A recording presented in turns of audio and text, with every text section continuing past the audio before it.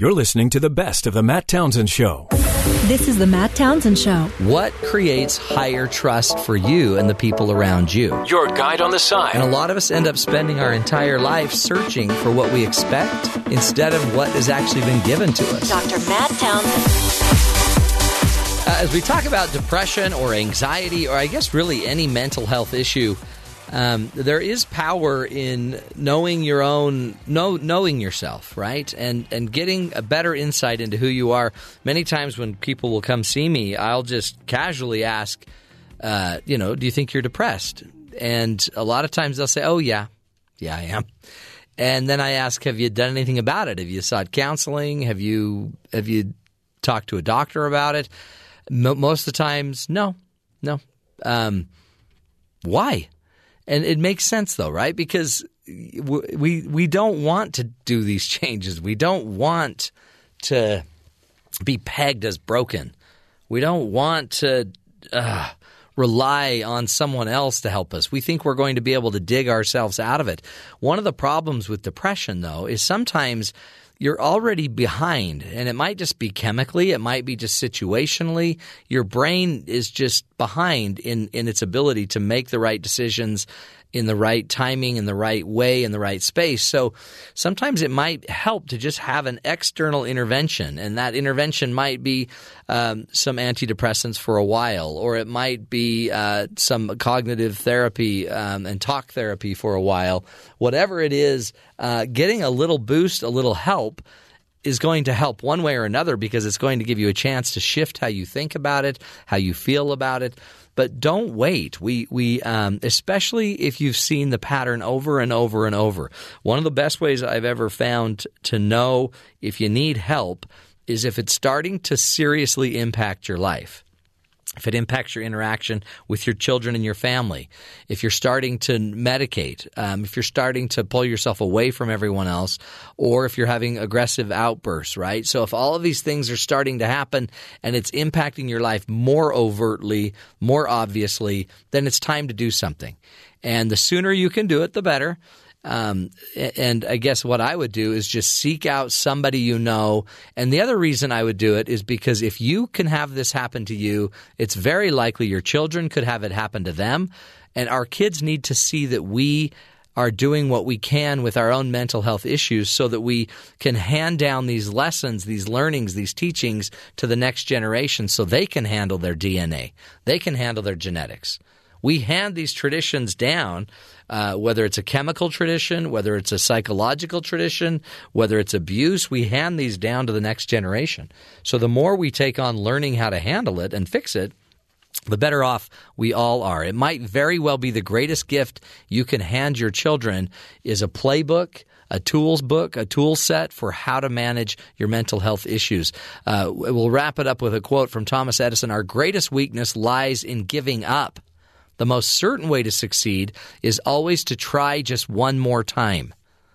Giving up on the issue and not trying to solve it, not trying to ever deal with it, not trying to talk about it makes total sense, right, when you're depressed. The problem is it doesn't make any progress. And all we need is a little bit of progress today on it, a little bit more understanding, a little bit of solutions that work, and we can eventually build a way, literally a ladder out of our depression or our mental health issues. You're listening to the best of the Matt Townsend Show. Everybody would like to motivate, move, influence, somehow influence another person, wouldn't you? And you want to. I mean, you need to. These are your kids. These are the people you love. These are the people that you've been given a responsibility or a stewardship over, like your family. How powerful would it be if you could effectively just move them? I can get anybody to move if I make enough noise, right? I can scare you. I can intimidate you. I can do so many things to get you to do what I want you to do. The problem with it is I also have to learn to motivate you in a way today that I can still motivate you tomorrow.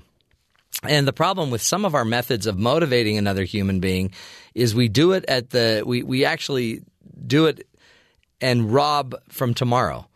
For example, if I use force and fear and coercion to motivate my children, I mean, I guess it works, But eventually, my kids will be bigger than me. They'll be stronger than me. They will be taller than me. And my influence will evaporate. My power will be gone because they won't respect me. They won't honor me as a parent. They just won't be there for me. So ask yourself about how you choose to motivate, how you choose to inspire or influence your family or your friends, your neighbors. Are you doing it in a way that actually is additive, that makes it so it's easier to be more powerful tomorrow and even more powerful the next day? Because how you choose to influence them in every moment starts to create more power down the road. The best way to do that would probably be to be more principled in how you try to influence. A couple rules I give, though, if you want to quietly motivate others. First rule is a very basic rule. You must first be influenced by them. Before walking in thinking you know what someone needs, wouldn't it make more sense to find out what they need? One of the things I do a lot when I do public speaking or just events or whatever, I always like to open it up to whatever the topic is. If we're talking about relationships, I would just, to the group, say, what makes relationships so difficult? And by just opening it up, you'll start to have hands go up. And as you start taking hands and start hearing what they're saying, I've noticed that many times just what they say, and sometimes I'll write it down on a board, sometimes I'll just go with what we're talking about, but I start to actually have my entire speech written for me. Okay, we need to talk about that. We need to talk about this. But be influenced. And the more open you are to being influenced by somebody, they then start to trust you, right? They start to actually engage you more because you're actually willing to get into them first before just like laying down the law. Another rule is simply when you're listening to them and open to what they're doing, listen for what they're excited about. Listen for what passion they are bringing to the equation. One of the most powerful ways I found to motivate somebody is to allow them to just kind of be what they like to be. Let them go where they want to go with their sports, with their athletics, with their extracurricular. Many times as parents, we just want our kids to be a football player because we were a football player. But they come out and they're an artist and they want to be artistic and they really are into drawing. And but you're like, drawing isn't football and you really got to study and I don't know. Can you just allow people to be what they want to be? And you'll find that out when you listen to them. Another powerful way to influence, I think, people is to give them role models of people that they might kind of naturally lean toward, people they might be interested in, and let those role models kind of be their guide. If somebody really loves basketball, for example, go find them a prototype. Go find them somebody that, came from circumstances like you're coming from and help them find a role model. Help them find even an NBA star that is similar to them, came from a similar background. Go learn their story. Go find out how they made it pro. Go find out about their work ethic and let kind of a prototype be there for them. Something that can show them that they can do this too. Sometimes the most motivating thing that can get anybody out of a hole is simply to know that someone else has done it. And you can be very powerful about that. Another thing that's really powerful, a way to influence, is be their backer, right? Be the person behind their passion and help them get there. Put your money down to get them to art classes, drive them to art classes, talk about their art, show their art, give their art away, brag about their art, do whatever you can to highlight what they really do like, what they really are passionate about. Just some basic ideas, right, to influence another person and to motivate them, especially as we see more and more of our children. We wonder, are they motivated at all? Are they doing anything in there? They don't seem to move off the couch anymore. But they will. If you'll dig into them, understand them, find what they're good at, find what they like, and then partner with them. You're listening to the best of the Matt Townsend Show. Compared to the scientific model, there really are a lot of people that question science. And, I mean, science has let us down a few times, right? I mean, some past wrong science includes dinosaurs died from a volcano. There's a lot of genetic differences between the races. Tobacco is good for you. There are only 9 planets. There's only one solar system, and water only exists on the Earth. There's some theories that have been disproven, and yet we so need science, and we also, I think, need other intuitive theories where we use our intuition to better understand something that science maybe can't explain to you. Other issues like faith and an issue of hope and finding hope, or just what creates a miracle in your eyes.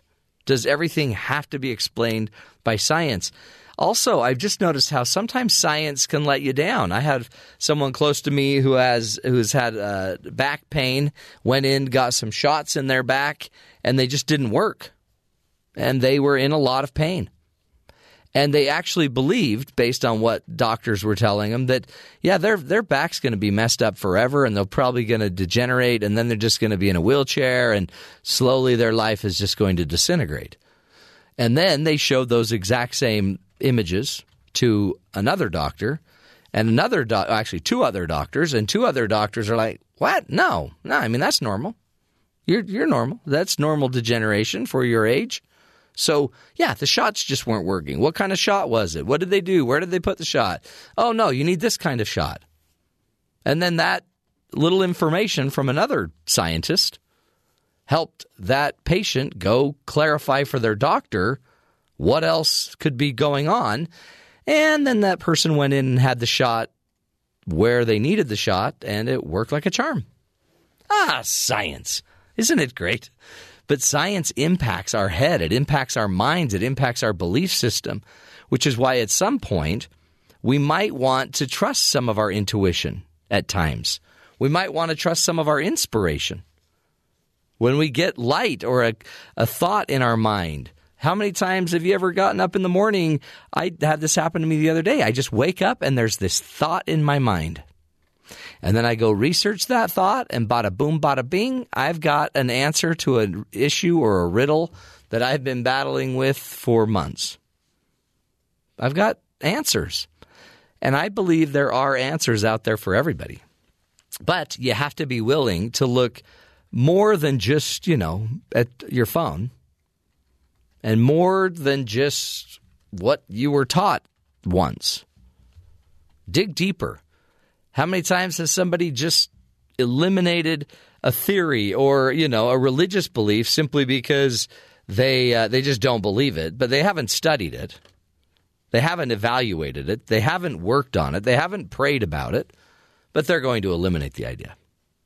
And, by the way, feel incredibly confident in eliminating it.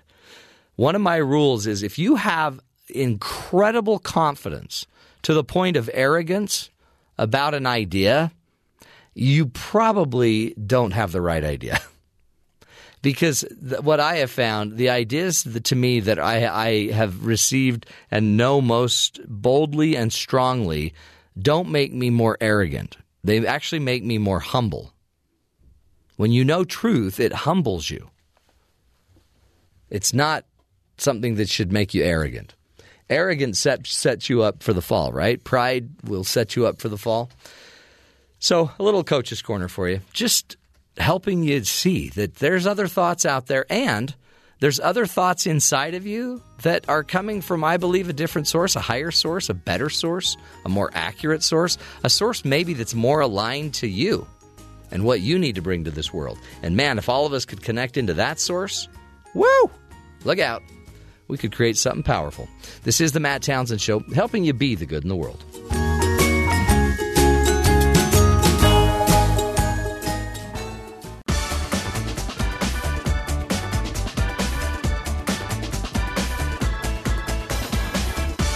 GMO, or genetically modified organisms, help grow crops to decrease the chance of crop failure and increase the yield of produce. Many parents, however, are concerned that this seemingly unnatural type of food is now entering their storage areas and as well as their kids' bellies.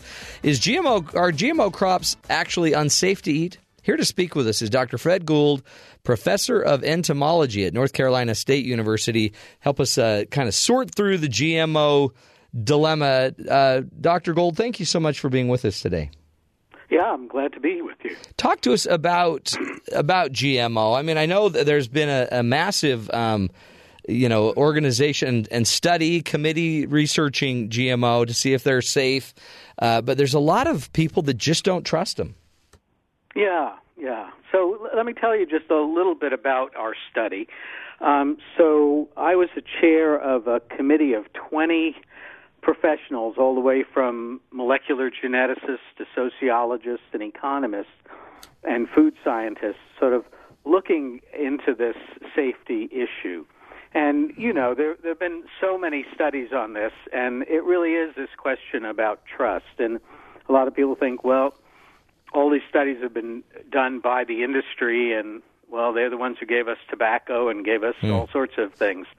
So how do I trust them? So as a group, we went back and tried to sort of look at everything with fresh eyes. And I don't want to go on forever, but just to say that we invited to our committee a whole bunch of the most famous or well-known critics of GMO safety and listened to them, right? So we had them come and talk to us and voice their concerns. And we took this all very seriously, and, it took us 2 years to write a 400-page report on all of these aspects. Food safety was one major one. And we looked through all of the studies as carefully as possible and put those into our report. That's a great way to do this. Now, and you were doing this as a university, or you were doing it for the government?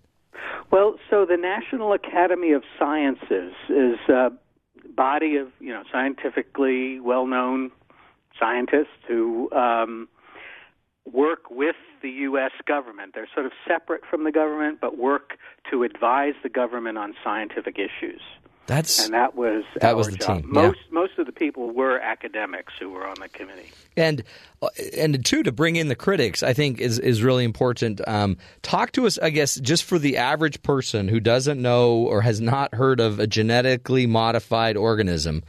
What is it? Why are we genetically modifying anything? And then what were the concerns and what were the outcomes? Yeah. Okay. Very good. So I think people know that, when they eat almost anything that they get in the supermarket, it has been genetically modified by conventional breeding.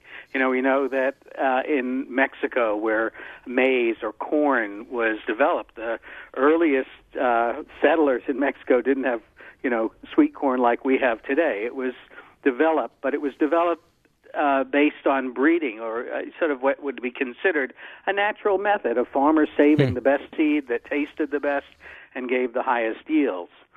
Well, that's been going on for a long time, and big companies like Pioneer have been doing it just maybe more efficiently. But recently, it's become possible to move genes around from one species to another that wouldn't normally, mate and reproduce. And so there were certain things about some crops, for example, corn, I guess, it would be a good one, where there were some insects that feed on this corn that caused a lot of damage.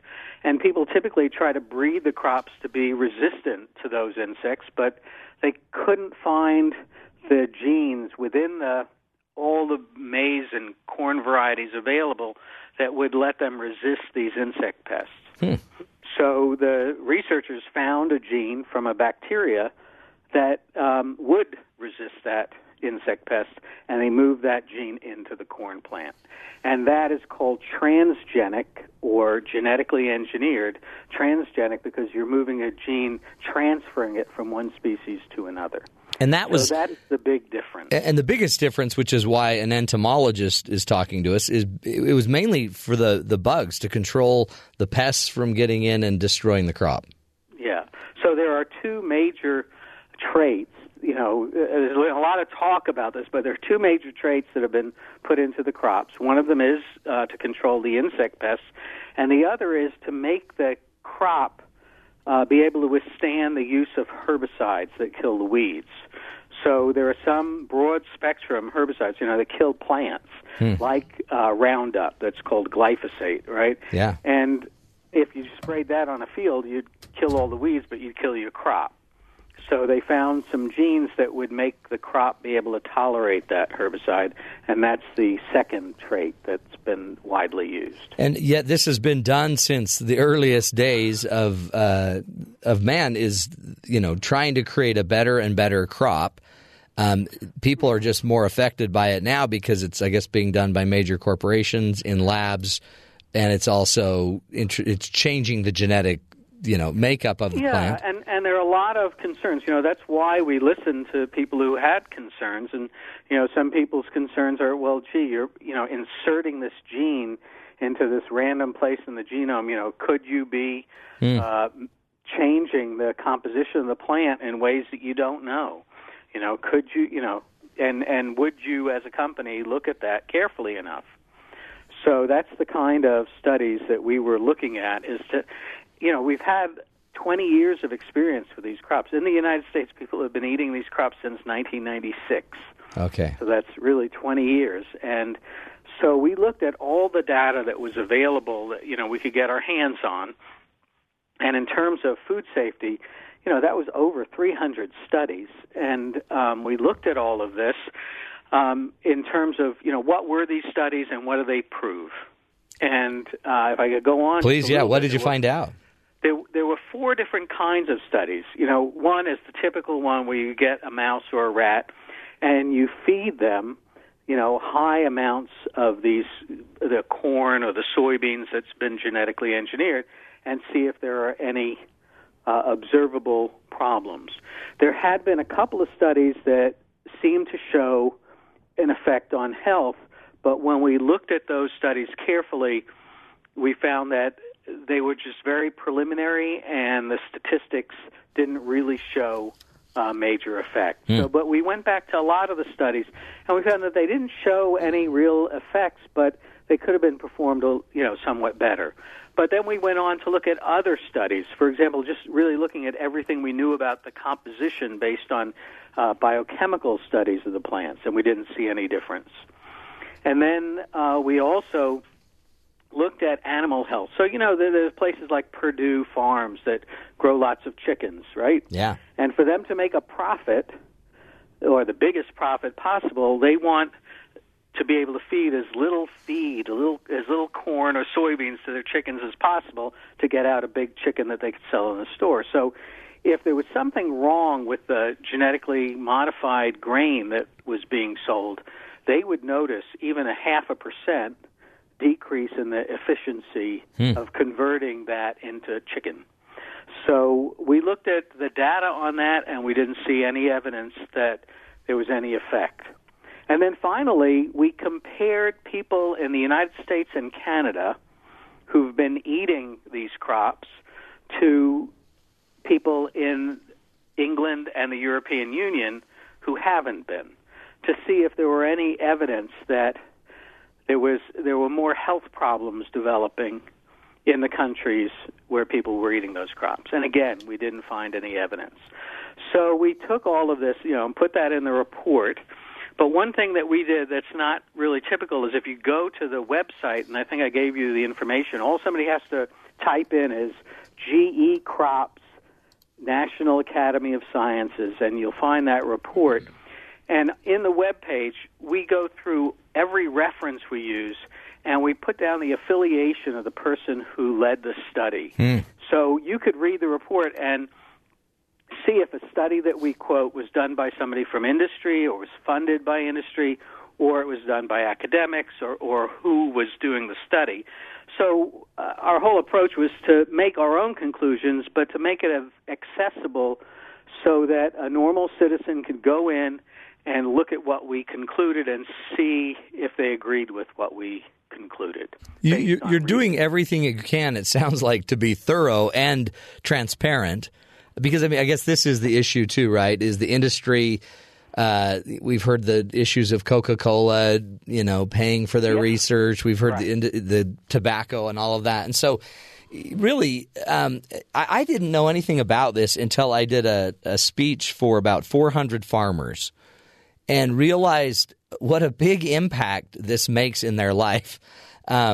So really, you're not just trying to make more money for Purdue farms. You're trying to make sure our food sources are safe and healthy, yet maximized to eliminate pests and to maximize the yield, right?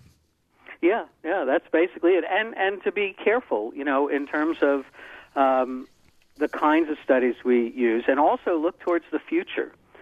So we can say that what we have on the market right now, these two traits, appear to be safe.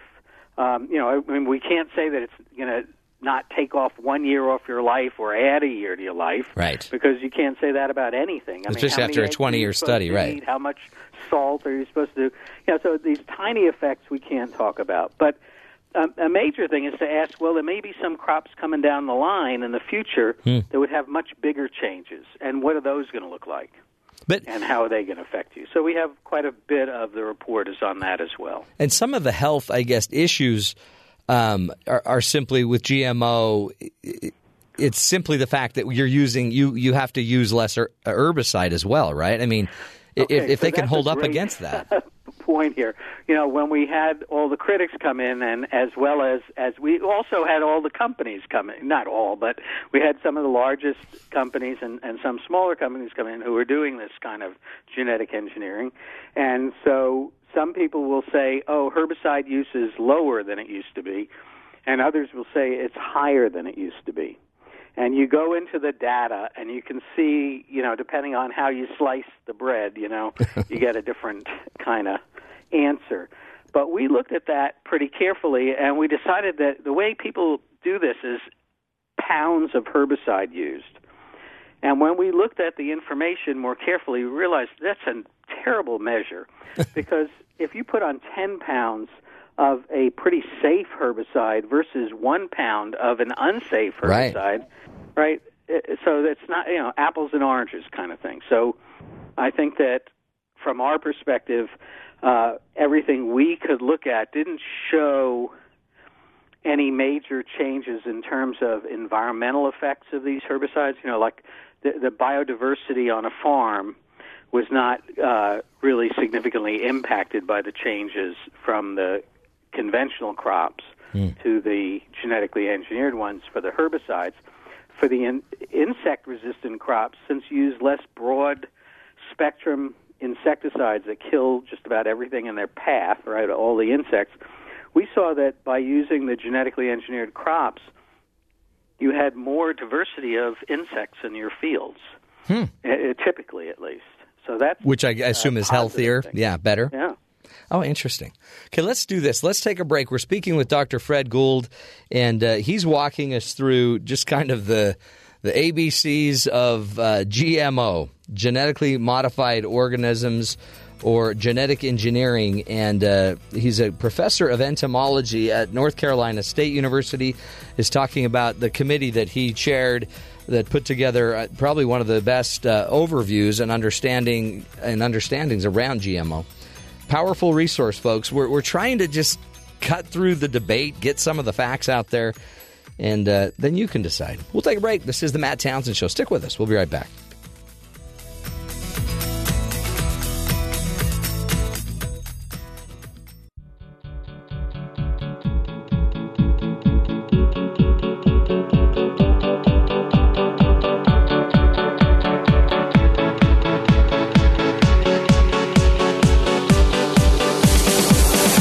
Welcome back, friends. Are you worried about your food having genetically modified organisms? Are you worried about, that really nice steak you ate last night being fed by with a GMO crop?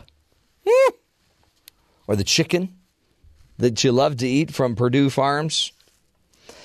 It's a concern, right? This is our food. This is what's going to make us or break us. And we have all of this science. We have all this technology. Are we supposed to be using the technology to modify the genetic, makeup of our food? Is that what we should be doing? Well, our guest today is a lead researcher on a committee with the U.S. National Academy of Sciences, and he's also serves on the National Research Center's Board on Agriculture and Natural Resources. He studies ecology and genetics of pests and to improve food production and human environmental health. Dr. Fred Gould is his name, professor of entomology at North Carolina State University. Dr. Gould, again, thank you so much for being with us. Yeah, great. Talk to me about, because, I didn't even hear anything about, food allergies, wheat allergies, all of these different kind of allergies that keep coming out, gluten issues. And in my back of my head, I think it's got to be all this genetically engineered stuff that's creating this chaos. In your research with your committee, as you've gone through all of the research around GMOs, is that what's causing some of this? I mean, is there any connection to all of these other health issues that are coming up? Right. Well, that's a good question. All right. So I'll start with the wheat issue and gluten and all of that. What most people don't realize is there is no genetically engineered wheat grown commercially in the United States. So when you get bread, you're getting just regular old wheat. Just regular old wheat, yeah. It certainly has been bred, by conventional methods, the same way it's been done for, centuries in a way. And people have bred wheat to have higher and lower gluten. If you're developing a variety to make bread, you might want higher gluten. If you're making it something else, you might have lower gluten in it. So gluten has been, content has been changed by conventional breeding, but there is no GMO wheat in the U.S. Now, the other kinds of things, the basic crops in the U.S. that have been engineered are cotton and corn and soybean.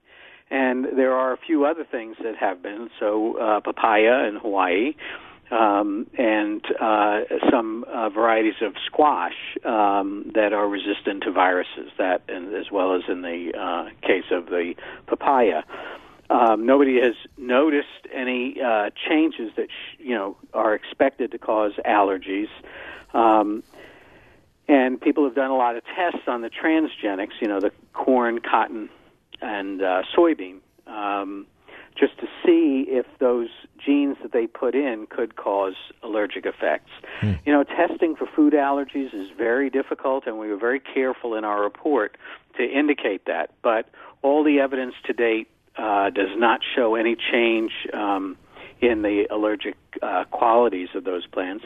And we also looked at, again, I mentioned the Canadian and U.S. people compared to those in England and the EU in terms of food allergies over time to see if food allergies had increased at a different rate in the U.S. than they had in the EU and in England, and we didn't see any trend like that.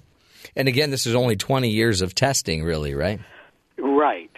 But, I mean, that's something. Whether you say only 20 years of testing or, wow, 20 years 20 of years testing. of testing, exactly. That's Is it producing the yield and increasing the yields for the farmers? Are they able to get more out of their crop, out of their field? Well, boy, that's a good question. So, one of the critics who came to our committee in the beginning, brought out the fact that he had done an independent study and didn't see any increases in yield due to the genetic engineering. So we went into that pretty deeply and looked at the United States Department of Agriculture data. Mm-hmm. And when we looked at it, yields have been increasing over time for a long time. And we looked at data from the 1980s until now, and it's 1996 when the genetically engineered crops came in, and some people were talking about how we needed this to feed the world and it would increase yields faster, and we didn't see any evidence of that. So we had to agree with that critic that there weren't any strong evidence that genetic engineering was increasing the rate at which crop yields increased. And there was a recent New York Times article, about that same topic, showing that in Europe yields were increasing also. If you look at wheat in the United States, which I just mentioned is not genetically engineered, it's been increasing in yield over time too. So it's not as if without genetic engineering, because of climate change or something else, things would have gotten slower. It's probably just that the kind of traits that have been developed weren't really developed to really just increase yield dramatically. That doesn't mean it won't happen in the future, but Right. it hasn't happened yet. How does this Now, impact in developing countries Yeah. where crops were devastated by insect pests, of course, the ones that were resistant to them had increased yield. So we're talking mostly about the U.S. here. Oh, I didn't think about that too, but just the exporting of the seeds that are GMO, and how that could impact certain countries, certain third world countries, and their ability to maximize their yields and minimize their pest issues. Right. Powerful. What about what is this doing day in and day out to the farmer, the average American farmer? How does GMO benefit them?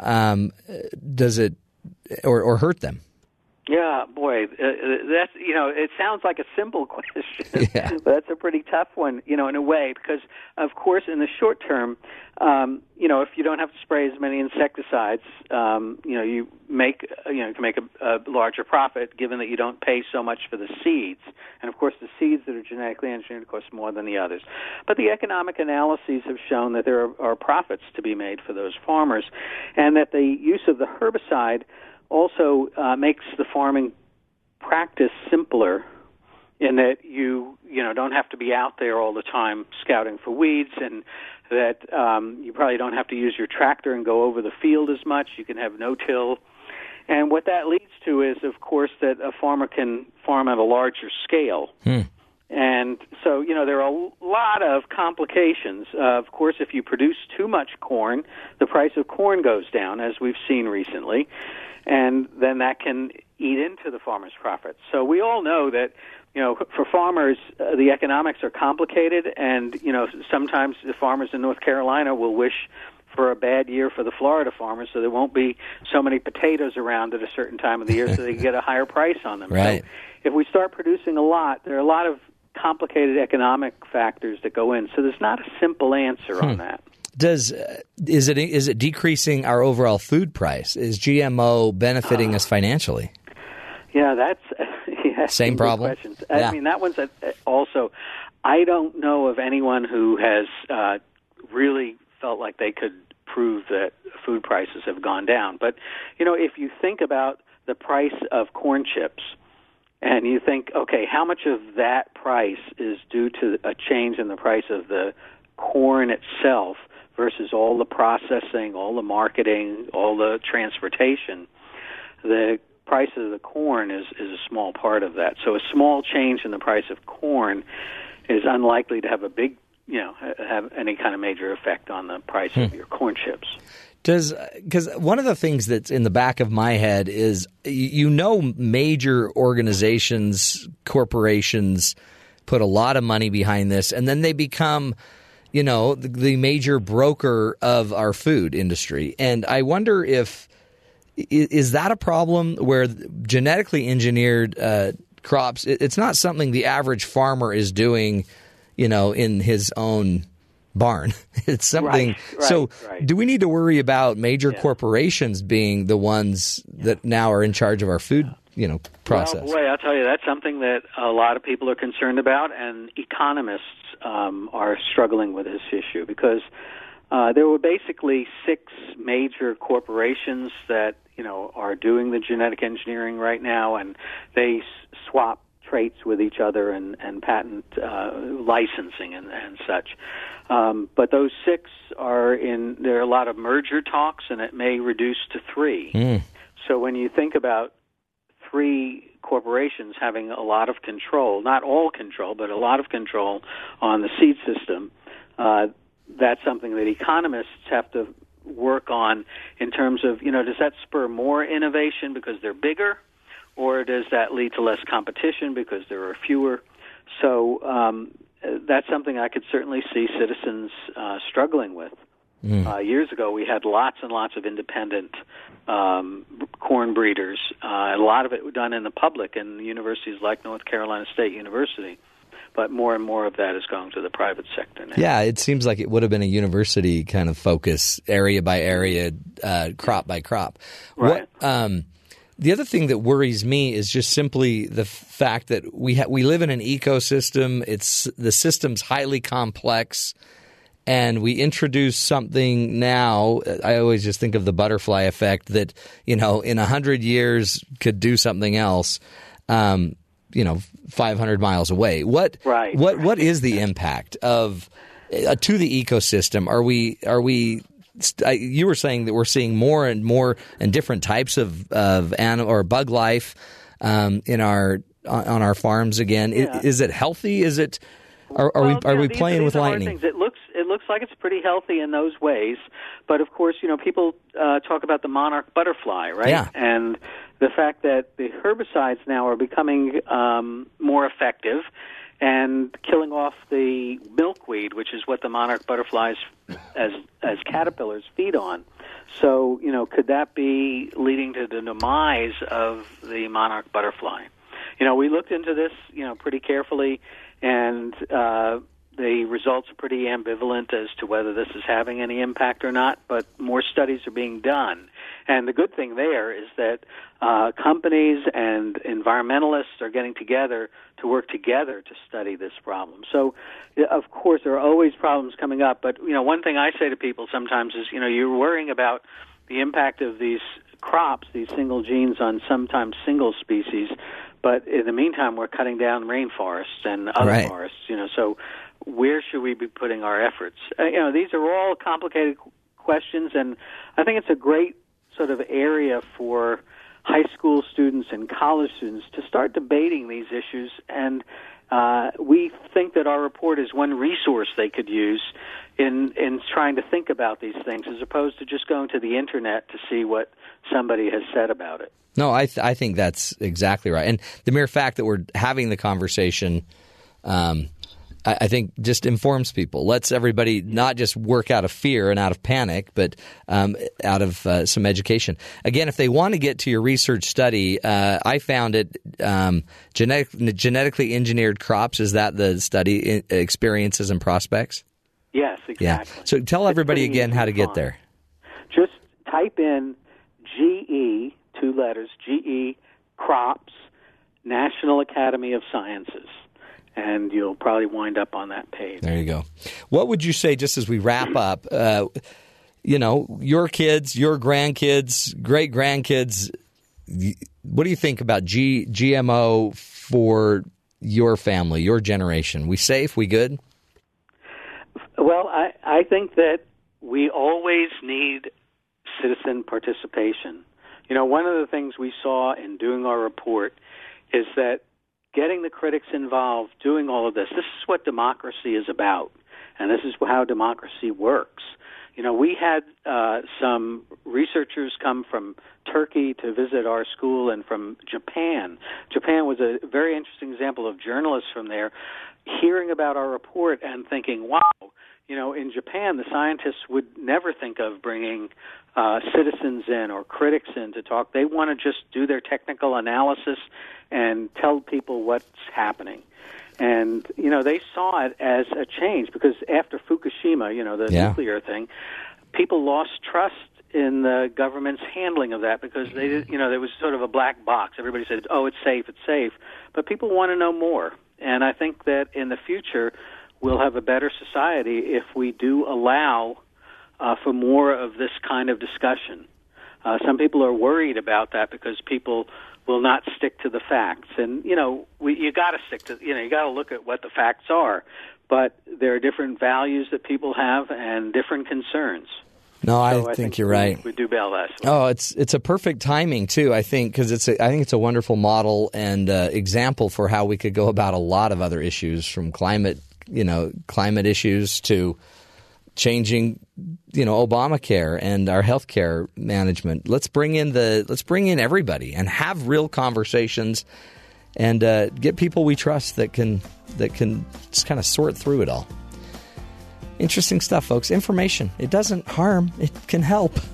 Stick with us. Thank you, Dr. Fred Gould, again, from Professor of Entomology at North Carolina State University, for your great research.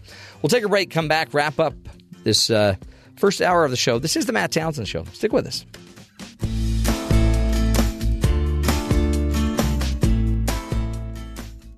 I'm ready to go in, Coach. Just give me a chance. Because life doesn't come with a handbook, you need a coach. Here's Dr. Matt and his coaching corner. Play ball! Play ball. Welcome back, friends. Again, remember, you live in a society where people are constantly marketing to you, at you. They need your pocketbook. And so there's also misinformation. We've had a lot in the last election talking about fake news and how you can just spread so many lies through a fake news article that you just push through Facebook, post to all your friends. And I'm afraid GMO may become part of that. Again, I get it. You're genetically messing with our food source. I get it. One thing, though, is the farmers have always been doing it and always been doing it to some degree. Now, sure, they haven't been changing the genetic, makeup of your corn, but they've always been playing with it. And then you bring in the herbicides, you bring in everything else that's going on. It's a highly complicated system. And Dr. Gould has a great point where he says, let's just open up the discussion and let's allow everybody's voice to be heard. And let's try to go on the facts, not on the frenzy. To me, it's a great model for all of us. Let in more truth, let in more information, let in the critics, and substantiate what we can. Remember, you're going to be marketed on either side, go GMO or anti-GMO, but in the end, it's still your family, it's your decision. Make the decision that's best for you, but make it informed. We'll take a break. Next hour, more fun, more interesting ideas to help you live longer, love stronger. This is the Matt Townsend Show. Stick with us.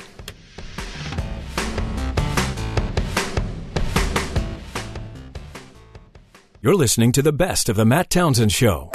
This is the Matt Townsend Show. Just bring the honesty and the integrity to the game. Your guide on the side. If we're not wholeheartedly in our relationship, then we probably are always looking for exit strategies. This is the Matt Townsend Show. Dr. Matt Townsend.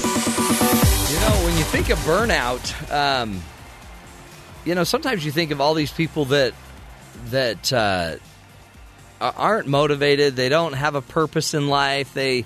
But when you listen to Julia's numbers about the fact that burnout comes to the people that really tend to be most engaged, and then they don't take time for themselves. And I think a lot of us we're so driven, we so live in this world where we need to get the right grades, everything's pressure, and we want to be the best, and we even feel compelled to be the best because, God would want it that way. He'd want us to be our best self. But God doesn't want you to be burnt out. He doesn't want you to do more than you can do, does he? Is that how this works? No, you got it. No, sorry. Actually, he wants you just to be just a big mushy ball of nothing. That's how God works. God wants you to be in tune and in a connection with him. So to me, what maybe we need to figure out with each of our lives is how do we do some of this? For example, how do I stay focused and connected to my purpose in life while simultaneously growing and knowing who I am and stretching myself and pushing myself harder to do more and to be more? How do I do all of that and not get burnt out? I guess the key to some of this is going to be, at some point in our lives, knowing what matters to us, knowing what our yeses are, knowing what we need to do, what we need to work on, what we need to be. So it's going to take a little bit of work. Interesting, some research on happiness shows that 48% of Americans consider themselves happy, right? And which doesn't seem that, I guess that's high, but 33% of Americans say they're very happy with their jobs. By the way, the happiest careers happen to be clergy, firefighters, and reservation agents, which to me is what? But when you look at clergy and firefighters and I guess reservation agents, they're outwardly focused, they're serving others, they're helping people take care of and do things. They're outwardly focused. They probably also, I know for example with firefighters, they spend only about 1 or 2% of their time actually fighting a fire. The other 98% of their time they are probably preparing working, exercising, anticipating, rejuvenating, getting healthy, drilling, practicing, doing things like that. So I think each and every one of us could probably find a way to take better care of our lives if we maybe thought a little bit more like a clergy member who's always looking to the bigger picture of God, or a firefighter who's always trying to prepare so that they can handle the fire. Some of us, though, don't have time to prepare for the fires because we're too busy fighting fires. And if you keep fighting the fires and never prepare for the fires, then you'd eventually have, I'm betting, a lot of fires to handle, right? Maybe 60% of your time would actually be in firefighting instead of fire prevention. So look at your own balance in your own life. What percentage of your day is actually spent in true recreation, where you actually are recreating yourself, your sense of your sense of health, your sleep, by the way, your restfulness, your mindfulness, your meditation? Do we have time for any of this? Some of us have got to work. And then we work. And again, you're going to pay one way or another here. You're going to eventually have to pay. It's sad, but it's going to have to happen. There's a great definition by Dr. Sean Achor, who wrote the book on happiness, The Happiness Advantage. The definition of happiness is the most accurate term for happiness is one that Aristotle used. It's eudaimonia, which translates not directly to happiness, but to human flourishing. So what if we blew up the idea that we as humans need to go for happiness, but instead we chose to just go for flourishing? Do you feel like at work you're flourishing? Or are you dying? Are you just, imploding? And what can you do in your workplace to feel more of a sense of flourishing? Probably would have to involve 4 or 5 areas at least. Physically, what can you do to stay on top of your game physically? Socially, how are your relationships at work? Emotionally, how do you feel about yourself in the work you're doing, your vision, your purpose, your passion? How do you feel about that? Financially, is it cutting it for you? Is it paying off? Professionally, are you being stretched? Are you growing? Are you developing? Are you being able to take this job to another level and be able to truly be who you need to be? So that's just simply asking yourself physically, socially, emotionally, financially, and kind of, I call it spiritually, are you connected to what you're doing in a way that it actually creates flourishing for yourself? And if it doesn't, hey, that's normal. That's normal, right? But the dilemma is, at some point, normal might lead to burnout. In her research, only 41% of the people she studied are engaged. According to the Gallup organization, it's only 30% of the people that the Gallup organization studied are engaged. But of those that are engaged, she found that 20% of those are engaged to the point of burnout. So you can have too much of a good thing, right? And we probably need to watch out for that. Some other things I've realized and learned just in my own life is to make sure that I actually am using the strengths that I bring to the table. There's certain things I don't bring to my job that it's not me, it's not my gift, it's not my strength. And if I spend all day doing my job and then trying to get better at the things I'm not good at, instead of being able to magnify the top 4 or 5, 6 things that I do bring to the game, then we might actually find ourselves burning out even faster. Instead of using a strength that would rejuvenate us and actually make us feel passionate about what we do, a lot of us in our jobs might be spending a lot of time making up for our errors, making up for the things we're not as good at. And I wonder if that just might be the selection of our job. Maybe we aren't in the right job if we have to spend so much time getting so much better at it that, we're almost running against the grain. I would love to see some research done on how people choose their jobs and if that impacts whether they are happy about it, whether they are feeling burnout. when I'm doing what I am uniquely qualified and gifted, not professionally skilled at that because I've gone to school to learn it, but things that I am uniquely gifted at, I feel more passion than when I have to do things that I am not kind of inherently gifted at doing. And by the way, the same I found is true in my own parenting. It doesn't mean I won't need to learn stuff. I totally will. But there's also certain times in my parenting where I am actually using my God-given gifts, my God-given talents, and I bring those talents to that parenting moment, and it creates a complete new dynamic in my world with my children. Right? I might not be the greatest at making dinner, so I'll go learn how to cook. But I will make dinner fun for everyone. Okay, so we'll have a fun dinner because that's kind of my unique gift, and I guess I could improve my cooking. But I could spend hours and hours improving how I cook, and it won't necessarily make me that much happier. Or I could also spend hours and hours at making it more fun and dynamic and exciting and interesting, and that actually does make it seem like less work.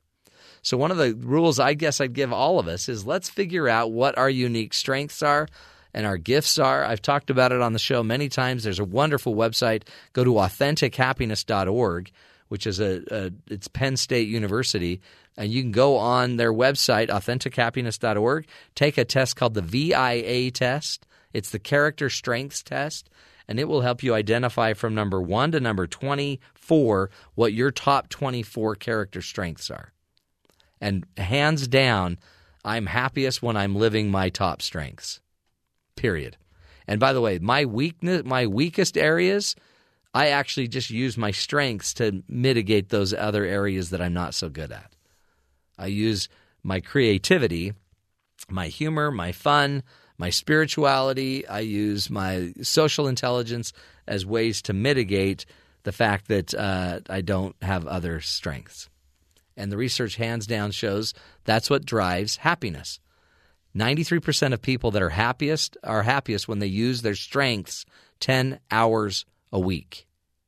And only 1 in 4 adults actually do so. So it's worth looking into, folks. It's worth checking out. So go to AuthenticHappiness.org to get into that. You're listening to the best of the Matt Townsend Show. I've now decided we need more family time. We need to be together more as a family. It's amazing how, and I get it, everyone's at a different stage of life and family where, it's not easy necessarily for everyone to get off work. We had people coming and going all weekend. But it's also interesting to just, no matter what the age, my kids are all 12 and older. 3 of them are in high school and junior high, and the rest are college students. But to have the college students around, it was way fun to just have them back. And I noticed to just take some time to tell the stories and to tell the history and to recount the memories and to kind of just regroup. We need to find ways to do this, and I know it seems like there's a luxury of time, but one of the things I really want to make sure that we understand is that making time is something we do every day. And it was easy, I noticed, for everyone in the family to just fall back, and you'd have this lull in conversation and interaction, and you look around the room and everyone would be on their phones. But you can find time. You can make time. You can create a weekend. Even in the most hectic examples, I have a brother-in-law that literally takes how many days? Maybe 3 days off a year because his business demands that you're always there. And so even to have him around was pretty awesome too. There are moments, and so one of the, I guess, goals, the ideas I wanted to bring up during this Coach's Corner is to have us all look at our own lives, and are we making time to be a family? Are we making time to turn off the equipment, to turn off the technology, to just spend some time together? And one of the things I might suggest, too, is that everybody right now go figure out when your kids are off school, when your kids are going to be home, when their summer vacation begins, and make sure you have found some time to take off. It might just be an extended weekend. It might be over one of the holidays, a Labor Day or whatever. It doesn't matter, but find a way to get a little more time with the people you love, because in the end, having the time is one thing. Making the time is another. We've got to be able to truly be intentional about our lives and intentional about our choices. Also intentional about our interaction. We went on some hikes. We played a lot of tennis, and I sat and I thought, man, even just the drive to go get a drink with your kids gives you an opportunity to influence them. You can't influence people that you're not around. You can text them and influence them that way, but then do it. And I just found that I've been the biggest offender of this, where it's so easy for me myself to just ignore the promptings, ignore the ideas that I need to go do something special or do something different with my family. But please, please, please find everybody. Let's all find a way to give a little bit more effort to the family, and not even just, it doesn't have to be expensive. It doesn't have to be big vacations. It could just simply be more attentive. Make sure you spend a little time, more time every day talking, ask more questions, listen more to what they're saying, find out what each of your kids are going through. Some of my kids would be gone for 2 or 3 days of our week, away with friends, having fun, and I missed those kids. Why weren't they around? I wanted them to be around. And when they came around, I was more attentive to make sure that I could hear their stories and know what's going on with them. Not to make any of us feel guilty, but in the end, it matters. It truly does. And time is no longer an excuse, because you have time now. You do. We just don't use it. We don't make it a priority because, we've got to finish our latest game, or I've got to try my next thing, or go check out my Facebook feed. Be careful, because this time with your family, you're not getting it back. Fun stuff, interesting. We're all here to learn, doing what we can to make life a little bit better by our strengths and by our engagement. This is the Matt Townsend Show.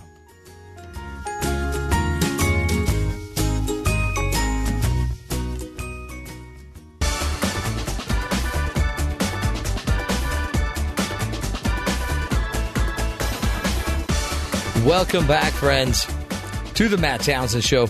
Do you enjoy spending time watching Netflix? Do you prefer the great indoors instead of the great outdoors? Well, maybe that's just a sign that you're smarter than you think. By the way, a theory I've been believing in my entire life. Dr. Todd McElroy conducted a study that suggested being lazy is a sign of high intelligence, and we're excited to have him. Dr. McElroy, welcome to the Matt Townsend Show. Hi, Matt. Thank you for having me on the show. You bet. Great to have you here. You, by the way, are a psychology professor at Florida Gulf Coast. And walk us through your study. This, I know one of the caveats of your study is because it was a smaller group, we may not want to make major generalizations here, but talk to us. Is it true that maybe the seeming a little more lazy is really a sign of higher intelligence?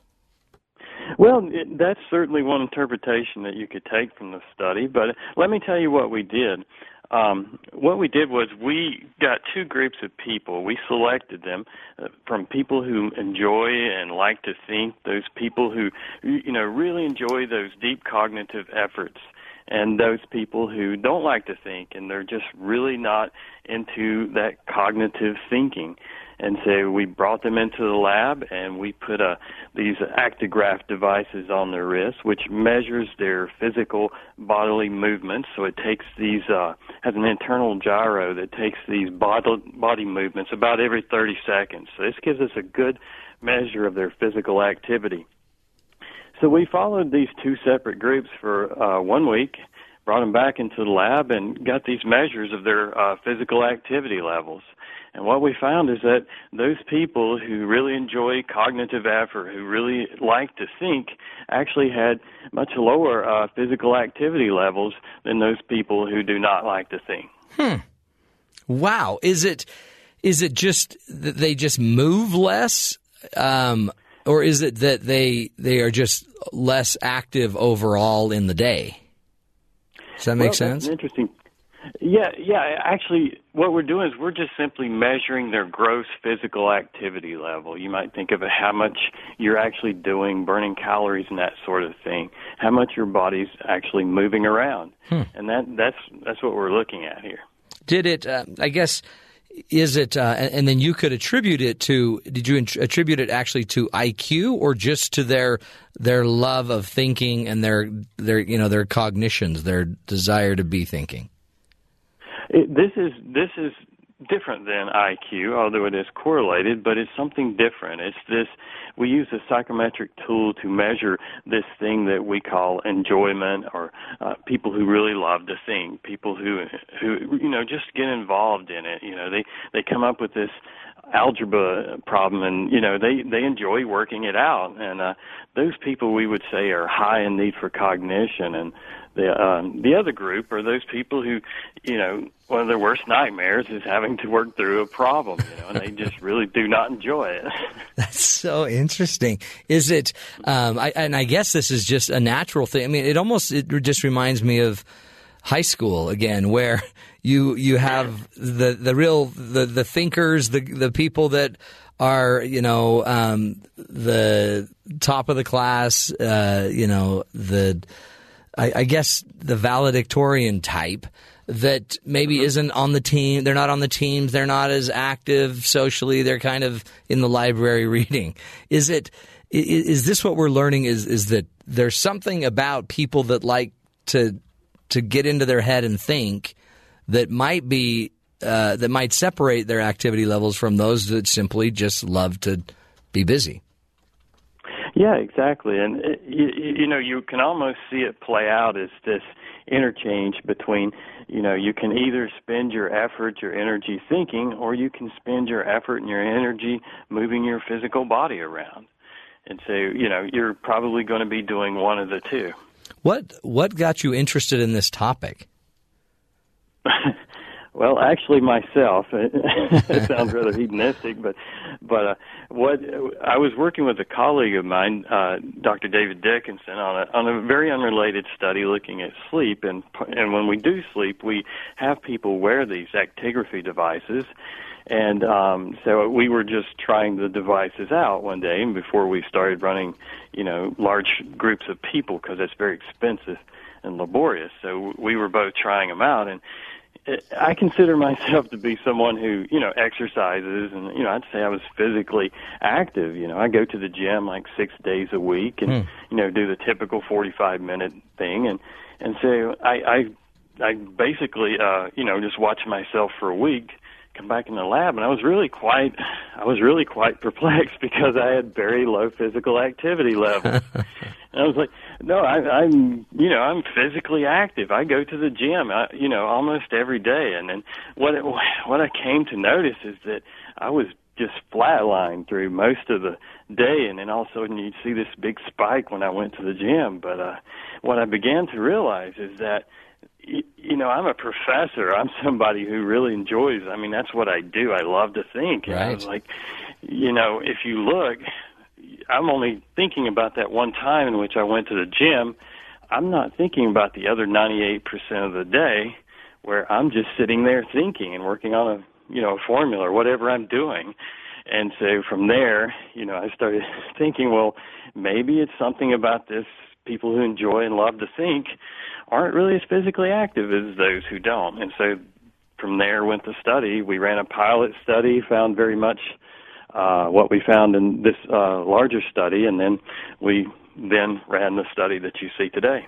Do you sense that, because some of my best thinking is when I'm exercising or on a walk or doing some physical activity, is your activity, does it impact your ability to think? I think that depends upon how you're thinking, and there's good research to show this. Research research looking at this has shown that whenever you're physically active or you're exercising or something like that, that can distract you. So you have your conscious, thoughtful mind is distracted whenever you're exercising, and this sort of allows your unconscious to, sort of interject more and things like that. And so it's a time of, good time to be creative, I think is a good way of saying it. But also, if you're at the gym or whatever, you've got a lot of distractions. And so if you're trying to think about some higher math problem or something that's really complex, then that's probably not a good time to be working on it. That's so true, isn't it? Where do you sense that you're going to take the research now? Well, basically, we are working in two directions. The follow-up to this study is to actually go out and look and see if what these people are doing in terms of physical activity. That is to say, these people who are low in need for cognition, who don't like to think, we don't know what they're doing. I mean, we know that, physically, at a physiological basic level, they are, more active, but we don't know what they're doing. So we're going to go look and see what they're actually doing, follow them over the course of a day or so, and see what they do. And same for the high thinkers, what is it that they are doing or not doing? Yeah. I wonder, as I listen to it, it reminds me of learning styles, multiple intelligence theories, that there's some people that just like solo activities, some like more social, some need to be physiologically involved. And I wonder how much of this is just about how we're using our intelligence.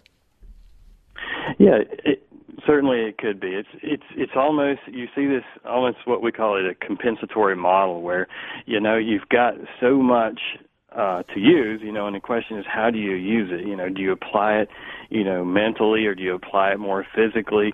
How are you using these different things? So you got a certain amount of energy, how do you apply it?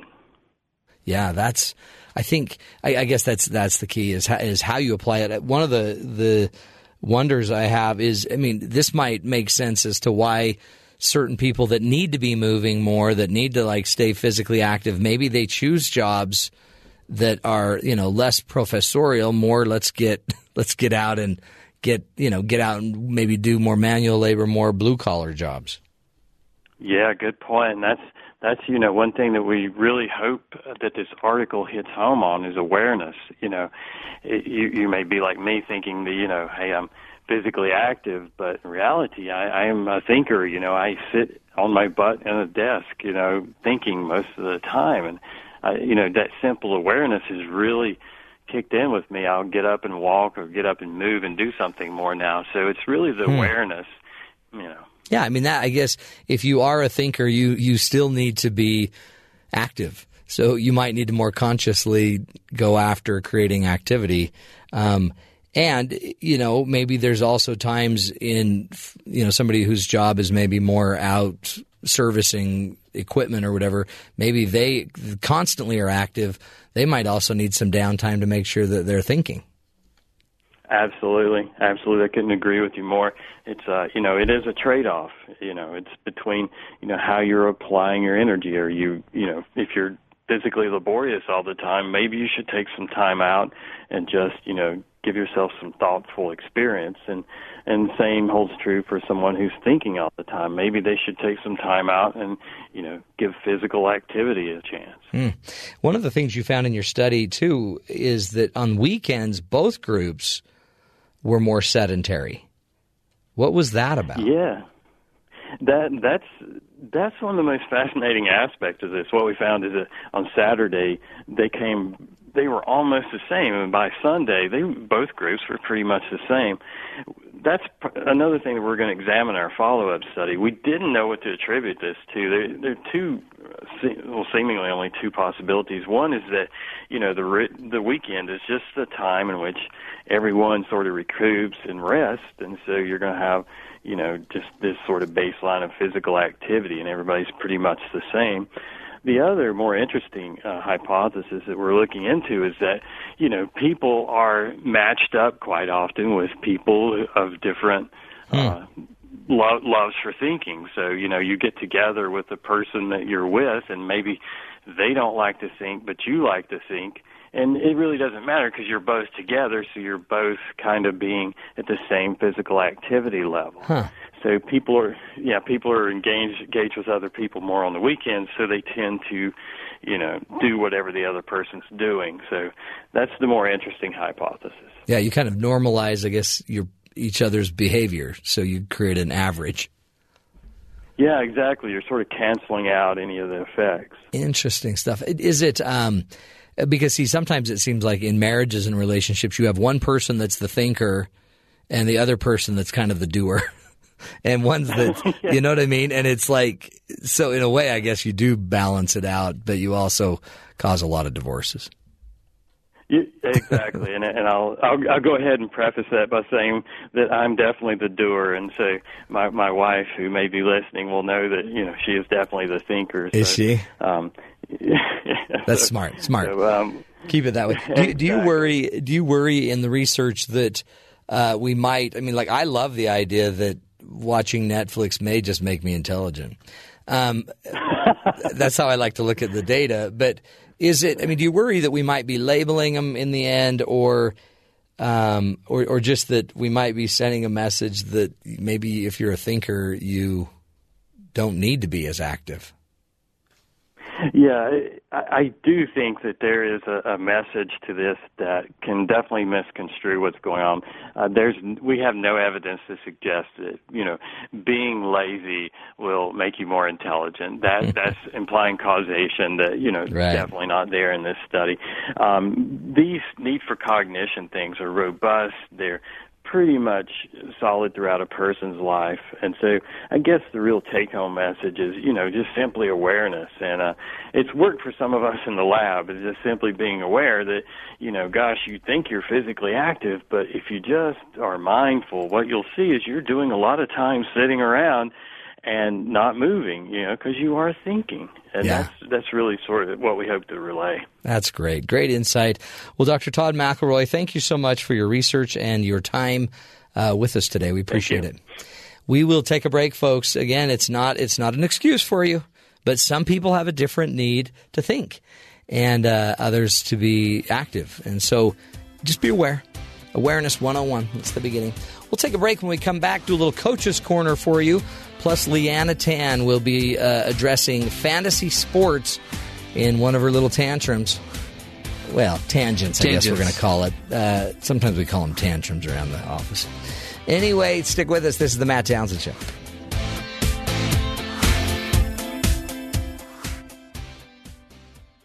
Coach would have put me in fourth quarter. We'd have been state champions. Because life doesn't come with a handbook, you need a coach. Here's Dr. Matt and his Coaching Corner. Play ball! Play ball! Well, with the kids going back to school, it's time to see if we can restart their brains again. Have you ever wondered, as you ask your child a question, so, Timmy, how did school go? I don't know. What? What do you think of this? Use your words, Timmy. Sometimes we wonder about our children, and do they actually know how to think for themselves? Do they know how to get their brains engaged? And I wonder, too, if sometimes it's our parenting that might be impeding our child's ability to do their own thinking. Because if Timmy doesn't know, we'll quickly give him the answer so we can move on to the next assignment. And as we talk about earlier, we were talking about the fact that maybe it seems like that somebody's being lazy, but they really might be thinking. And it might be also, too, that sometimes your children are thinking, they're just not processing. They're not processing as quickly as you would like them to. So then you jump in and answer the question for them, and then they quickly learn, I guess I don't need to actually think because my mom or dad will do it for me. So I wanted to put together some lessons for all of us about how we can help jumpstart our child's learning and make sure that they get into a lifelong learning process and understand that life is about learning, kids. So here's some tips for you as parents. Rule number 1, identify your child's learning style. I mentioned it in the earlier interview that every one of us, according to research on learning styles, has a different way in which we like to learn, we like to access knowledge and information. Some of us are verbal learners. We prefer using words. both in speech and writing. The verbal might also want to listen and hear. I'm probably a verbal learner. I learn by speaking, by teaching. I learn by listening. And so that helps me. Some are visual learners. They prefer using pictures, images, spatial understanding. A visual person would be the child that knows exactly where they can put their nightstand, and it fits perfectly into this one little nook. They're just so visual. Some of us are physical learners. We prefer by using our body, our hands, our sense of touch. Some of us are logic. We need logic. We need reasoning. We need systems. Those might be the kids that are regularly asking you, why? Why do we do it that way, Dad? Why? Why that way? Some are social learners. They prefer to learn in groups or with other people. Some are solitary learners. They prefer to work alone. If you want to understand how to help your child become a lifelong learner, then pay attention to the way in which they learn. It might be different than the way you learn, and it might be one of the reasons why you struggle with one child over another child, maybe why you're not able to impact that child as much. If they're a visual person, if they're a verbal person, if they are a physical person, you need to learn it. You need to understand that. Would they rather learn in groups or by themselves? If you have a child that is a solitary learner, they may be fine sitting there all day by themselves reading a book. Well, you really need to get out and socialize. Sure, okay. Except it may not maximize their learning. So identify their style and work with them. Talk to them. Teach them a little bit more about it. If your one spouse is better at logical than you are, then let that logical spouse try to teach and coach and mentor their child into that approach. Another tool you can use to get your children owning their own learning is to let them answer questions themselves. When a child asks a question, answer the question with a question.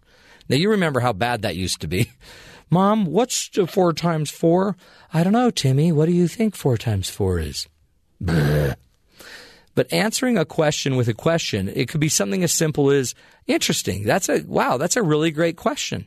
Now, before I give you my ideas, help me understand what got you to this point. Where have you already thought this through? And try to figure out more what they have talked about, what they are working on in their head. Don't just assume they're blindly coming at it, even though many times they might be. Instead, help them teach you what they already know. And if you put the onus on them, you will probably notice that they're going to think a lot of it through before you come back with the question. Be careful, though. You don't want to drive your child away simply by always asking a question to make them answer. But really show sincere intent that I want to think how you're thinking. I want to see where your brain has gone as you've tried to figure this problem out yourself. What have you already thought through?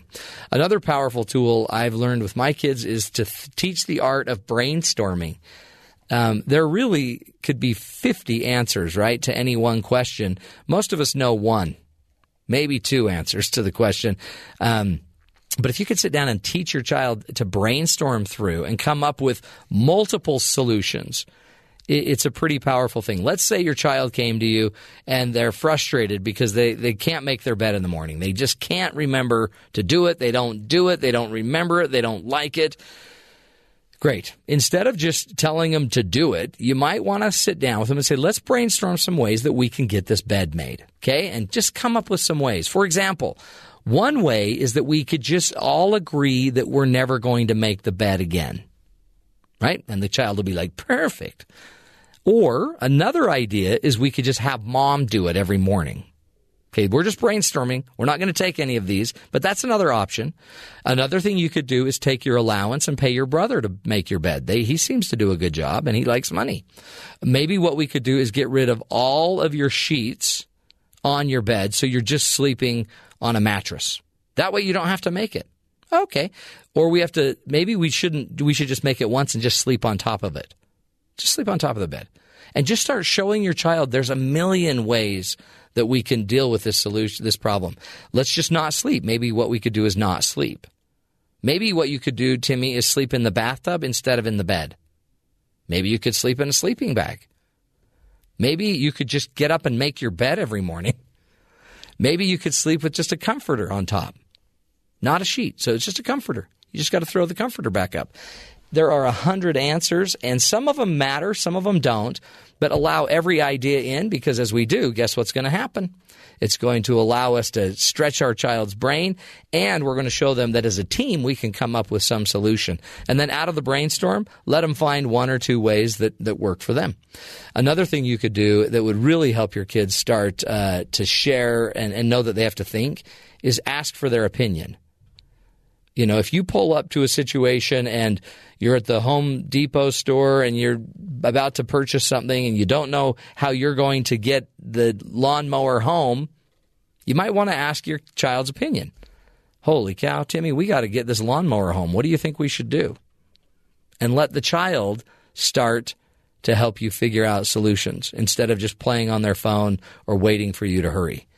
Let them become part of the solution with you by simply asking for their opinion. At first, they won't know what you're doing. They're going to think you're trying to trick them, but in the end, it's going to help. Another tool is give them opportunities to teach. One of the best ways you can have somebody basically forced into learning is the fact that they got to teach.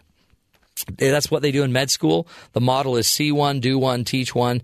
Every med student's going to see it being done. They're going to do it. Do the activity, and they're going to then teach another person how to do it. Instead of you answering all of your children's questions on their homework assignment, maybe choose another child from the family to come over and help tutor, to help teach the child that math process that this child may have learned a few years earlier. Let your children teach more. When they come home, ask them to teach one thing that they learned at school today. And last but not least, make it a point to your children that they need to learn their way out of problems. Life, we have never had more information at our fingertips than right now. And if I could understand that, okay, we've got a problem, we've got to learn a way to get and handle this problem. And we're going to have to figure out the solution. Whatever the problem is, we can always learn it. We've got Google, we've got YouTube, we've got TED.com, we've got Wikipedia. We have a lot of sites, a lot of resources that our children could turn to help them find solutions. If you don't know how to take your baseboards off at your home, then let's take our child and let's go figure it out with them. And let's start teaching our children that learning is something that will never go away.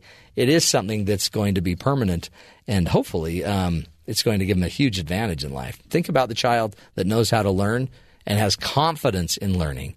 Then they can pretty much handle any issue. So there's some tools, some tricks from the Coach's Corner on how to help your children love thinking for themselves. We'll take a break. Come back, folks, continuing the discussion.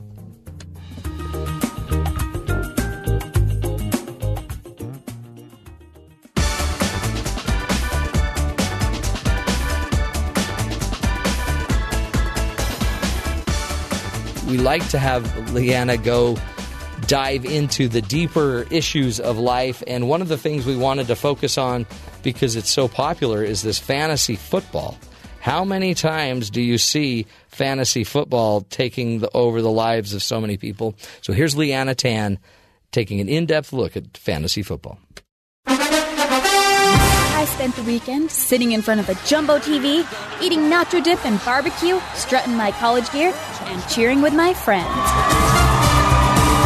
Football season has begun, and with it comes a lot of fanatics. I overheard my coworkers talking about fantasy sports. Are you crazy? My Little Pony. And I thought they might be going insane. All the ponies in this town are crazy! My idea of fantasy sports includes wizards, dragons, and sorcery. Come on, how bad could it be? My first thought was, maybe my coworkers are more into reenacting Quidditch games than they are into watching actual games. Oh, no.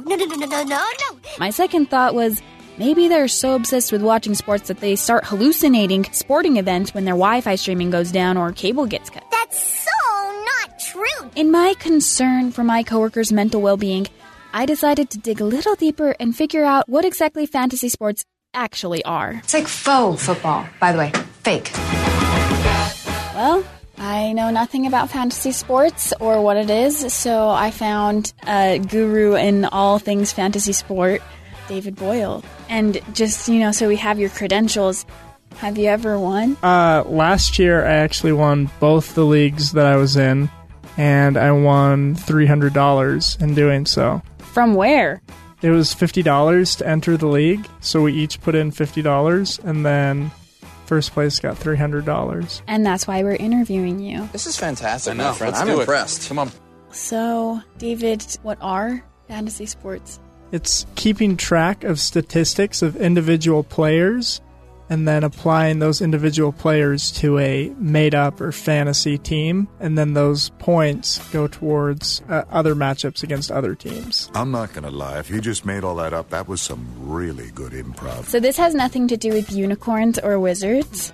No. That's so funny I forgot to laugh. Do you ever dress up or anything for these games? Fantasy? Never, never, never. I wear a jersey, so that could be part of the fantasy that I'm like a part of player. that I'm a player. Okay. I think that's a lot of why it's so popular. All these middle-aged men, they want to be like GMs or like owners of a team, and this is as close as they'll get. Back in '82, I used to be able to throw a pigskin quarter mile. That sounds like a sad life, but to each his own. How much of your time does this consume? Embarrassingly a lot. I probably spend like 4 hours during the week just like researching, reading articles, like looking stuff up. Oh, I've wasted my life. Do you ever think like, man, I could be doing community service. I could be changing the world right now, but I'm playing fantasy sports. That does cross my mind from time to time, but fantasy is magic, and if I can become magical, then I can change the world. So that's my number one focus right now. Don't think this changes anything. And what kind of prizes do they offer? Bragging rights amongst your friends, which is important. Watch out, because next year I'm going to be the one making fun of you. Didn't you say you were embarrassed to be on this segment? No, I just said I didn't want you to use my name. David Boyle. We have David Boyle here. We've got Dodson here. So nobody cares. What advice do you have for people that want to do fantasy sports, and how can they win? My advice to people that want to do fantasy sports is A, to find another hobby. That's a really good idea. But B, I would say a really important part of fantasy sports, this is probably the most important part, is coming up with a name for your team. What's your name, dude? A lot of people, they do puns based on like player names. So my team name is Memoirs of Marshawn, after Marshawn Lynch, who is a former football player now. There's another, it's Remember Harambe. What kind of stupid name is that? Who's not a football player. He's a former gorilla. God rest his soul. What should I call my fantasy sport team? So there's a running back for the Kansas City Chiefs named Jamal. And since I know you're such a big fan of Pokemon, you should be Gotta Catch Jamal. Oh, that's a good one. Can you put Tan in there? Tan? Let me think. First and Tan, because like first and 10. Wrong. Well, there you have it. I was actually slightly disappointed. I thought it would have been highly entertaining to picture my coworkers playing sports in capes and wands. I know, it's gonna be so awesome. My little pony, my little pony, my little ponytail. Not quite as epic as I thought it would be, but hey, a quick way to burn through $50 and a great coping mechanism this football season when your favorite team doesn't win. I am not spending the rest of my life with a loser. I wish you all the best of luck. Happy fantasizing. Well, I'm Leanna Tan, and that's my little tangent. My little pony, my little pony, my little ponytail. My little pony,